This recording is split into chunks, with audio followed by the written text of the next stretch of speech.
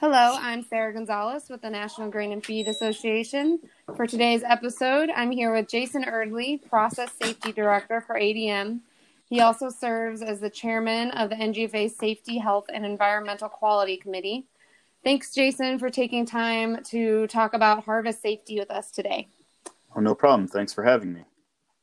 So to get started off, let's start with the most basic question. What are the biggest safety concerns for grain and feed facilities during harvest season? Well, obviously, as you know, harvest is an extremely busy and can be quite chaotic time for our facilities. I'd say that there's a number of concerns that we're faced with. Potentially the largest one would be the fact that we often have to bring in a large amount of temporary or seasonal workers for our facilities. So we try and bring them in before harvest during the summer and try and ensure that they're trained, they understand our facilities, they understand what tasks they can and cannot do, are assigned to more seasoned colleagues to guide them and assist them. But it's very challenging. And then especially with this year, with the coronavirus, COVID-19, and the fact that we have to maintain social distancing, wear masks, that's definitely making it a even greater challenge this year to ensure that we have adequate amount of workers and that they are adequately trained and mentored at the facilities. Sure. When it comes, you mentioned coronavirus, and within your own employees, I'm sure maintaining the social distancing and all those things you have to maintain is a concern. Are there things that producers coming to the facility should also know about new COVID-19 procedures, or would that not affect them as much? Well, it is affecting them. And we do have additional, more rigorous requirements now than we have in the past. They've already taken effect. We've already had them in effect.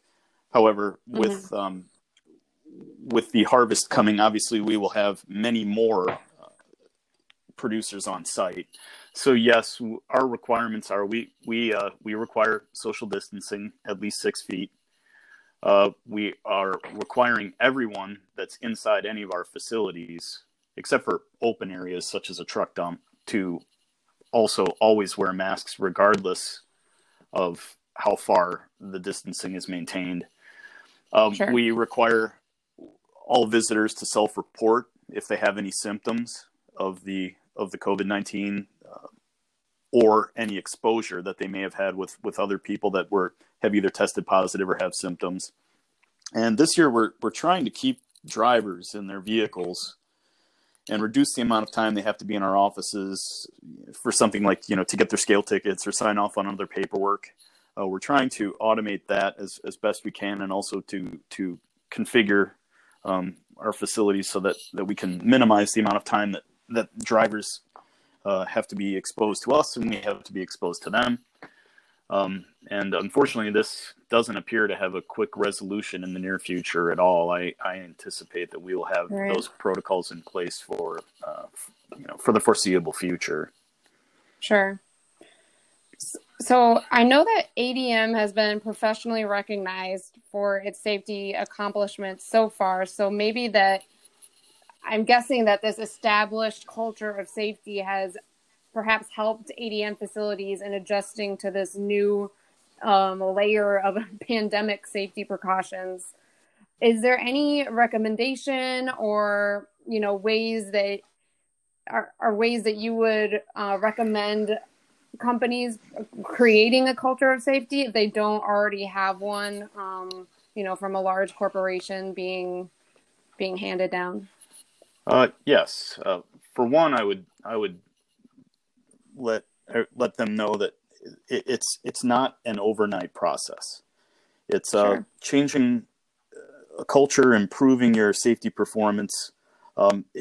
It's a long-term commitment, and it's cliche, I suppose, but it absolutely starts from the top leadership demonstrating and insisting that they're concerned about all the employees' well-being, all the visitors, contractors that are at our sites.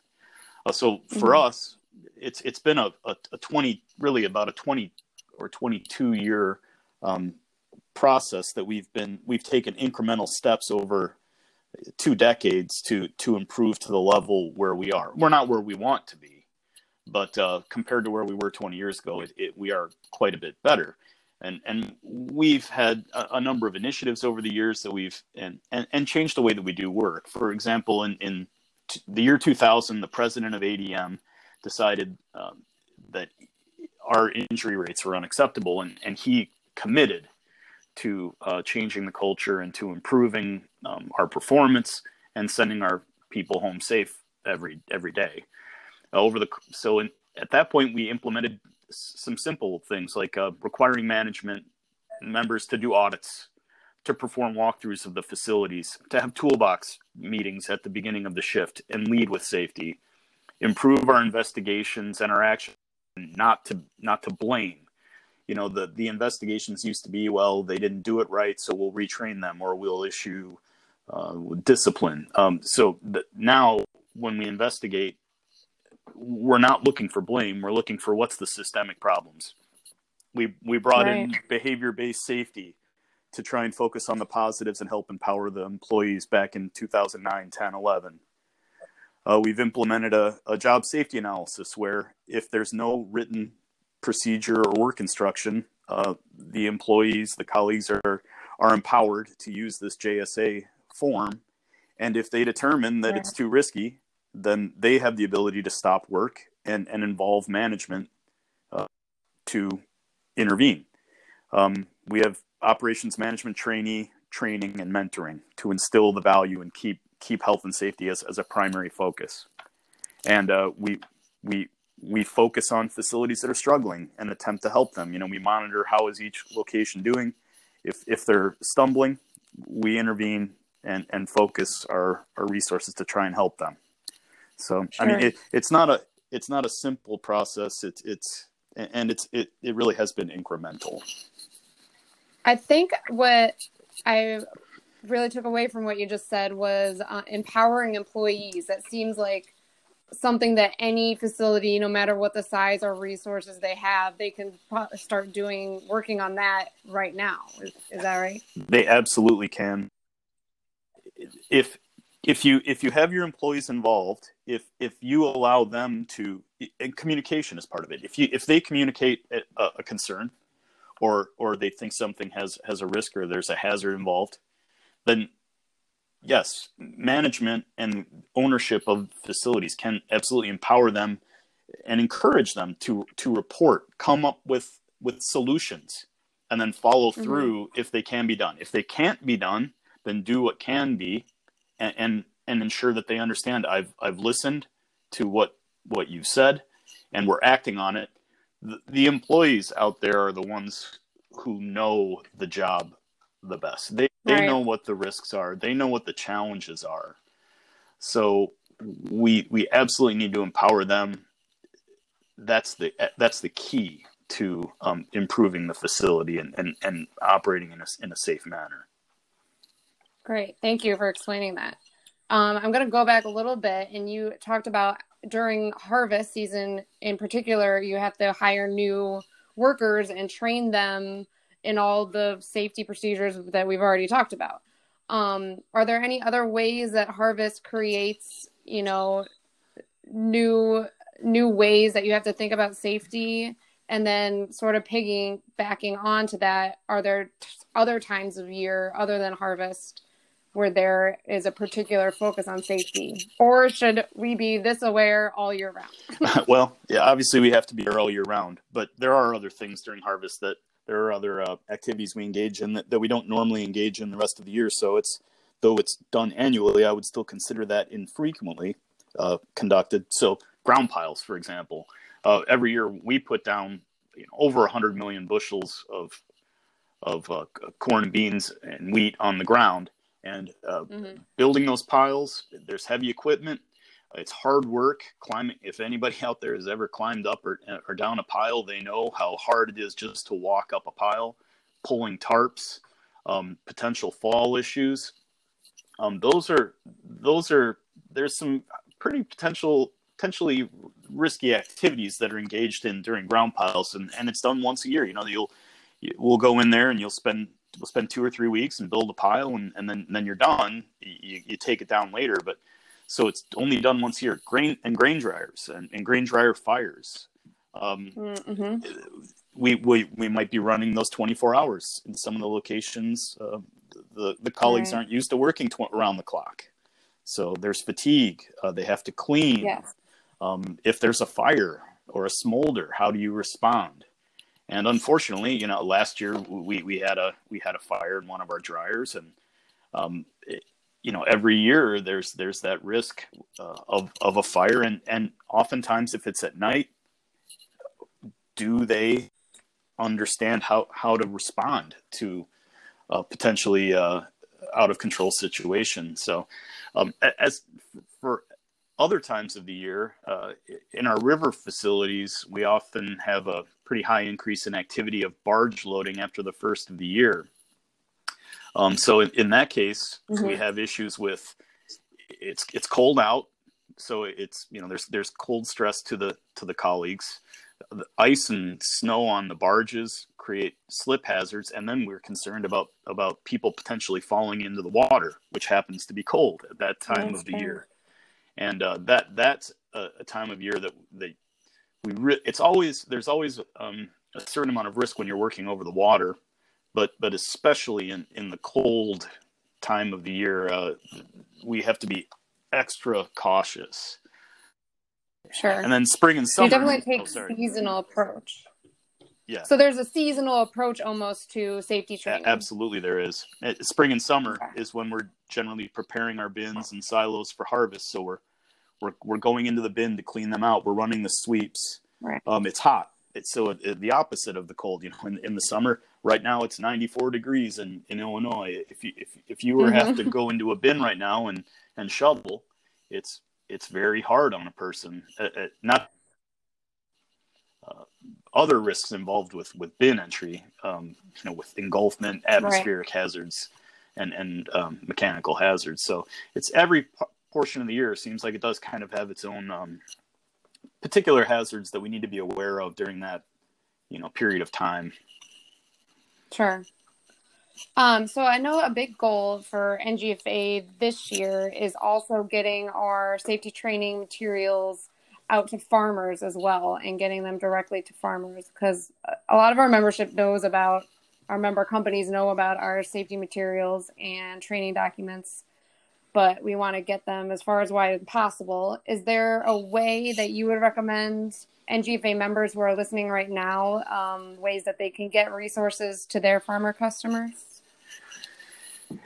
Yeah, I wish that we had a very good method of doing this. We don't have a good centralized effort in this area, but what we do have is we have in our regional areas across the country, we have locations that will conduct farm safety days during the year. They'll call in the fire department. They'll bring in the farmers. They'll do training on bin entry, on lockout, tag out, on the use of heavy equipment, powered industrial trucks, end loaders, things like that. We've also had awareness campaigns where we try and educate the producers by posters in the office. And of course, I said earlier, we're trying to keep the drivers and producers from coming inside this year, but we would have posters, we'd have information there. The commercial group, when they're interacting with the producers before harvest, often time they're out talking with the producers, trying to get an idea of what we might be expecting at our facilities that year. And we've asked them. The commercial group has gotten involved with promoting that we can assist farmers if they have issues such as bins hanging up or or problems with emptying out bins, things like that, because that's often when you'll hear about a farmer being engulfed when they go into a bin and they're not equipped the way that we are at a lot of the commercial grain facilities. And we've partnered with John Lee with the Grain Feed Association of Illinois and conducted classes for first responders and producers in Illinois. We've done that. We did that at the ASMARC Center in Bloomington, Illinois. And so we don't have a centralized, like I said in the beginning, we don't have a centralized method, but we have regional focus and we do distribute it out in those methods. Sure. Okay. And since we started this interview talking specifically about harvest safety, is there one particular aspect specifically during harvest that you worry about the most and that you'd want people to focus more energy on, preventing this hazard? Well, this is maybe just the overall number one concern I always have is going into bins. It seems like I just read that there was a case that's being investigated by OSHA right now where a worker had his leg caught in a sweep auger and lost part of his leg.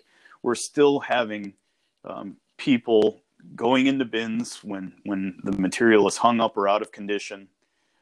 It potentially there's hazardous atmospheres possibly because it's in degrading quality, it's fermenting, it's off-gassing, and also the mechanical equipment, running reclaims, running sweep augers. And during harvest, we're not doing that quite as much. However, in harvest, if we're bringing in grain that's too high of moisture, for example, or maybe not as good of quality as we would like, or there's a lot of pods in the beans, it could be that we can create a problem that we then have to go in and try and address. And in the midst of harvest, with all the chaos and all the producers wanting to get their products in and turn around and get right back out to get that next truckload, there's a lot of pressure. Right. So it's really harvest. Are we bringing in and they're tired, the long hours? Yes. Oh, I'm sorry. No, you're right. So are we bringing in ensuring that we're putting in material, the beans, the corn that is in the right moisture level, the right condition to be put into those storage structures? Yes, that's great. We've gone longer than I intended just because this has been so interesting, but I don't want to end without asking you what my final question was going to be, which is similar to what I just asked, but I'd be interested to know what the most important thing you would want everyone listening to know about workplace safety in general. Well, about a bit earlier that the involvement of all of our employees is the key. And I mentioned earlier, demonstrating and from our commitment from our senior leadership and trickling it down is the most important thing.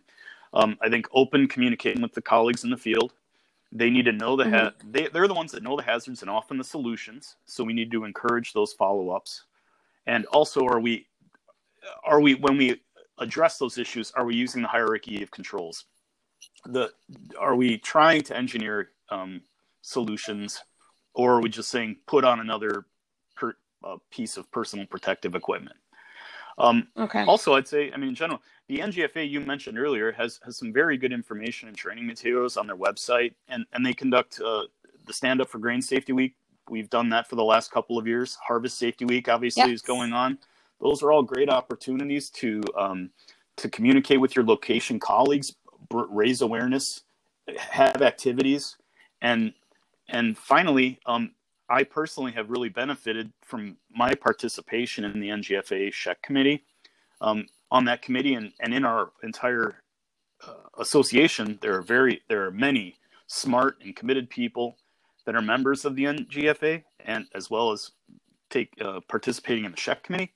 And I'd say that they and I, we're always willing to share best practices because safety is an area where we're all on the same team. We're not competing. We might be competing to try Right. and get grain or get better pricing or what have you.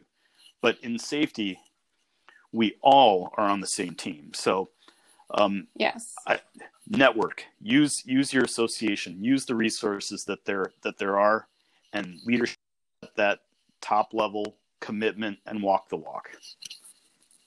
Well, Jason, I can't end it any better than that. So thank you so much. Thanks for taking the time today. Well, thank you. Thanks for having me. And I hope everybody has a great Harvest Safety Week.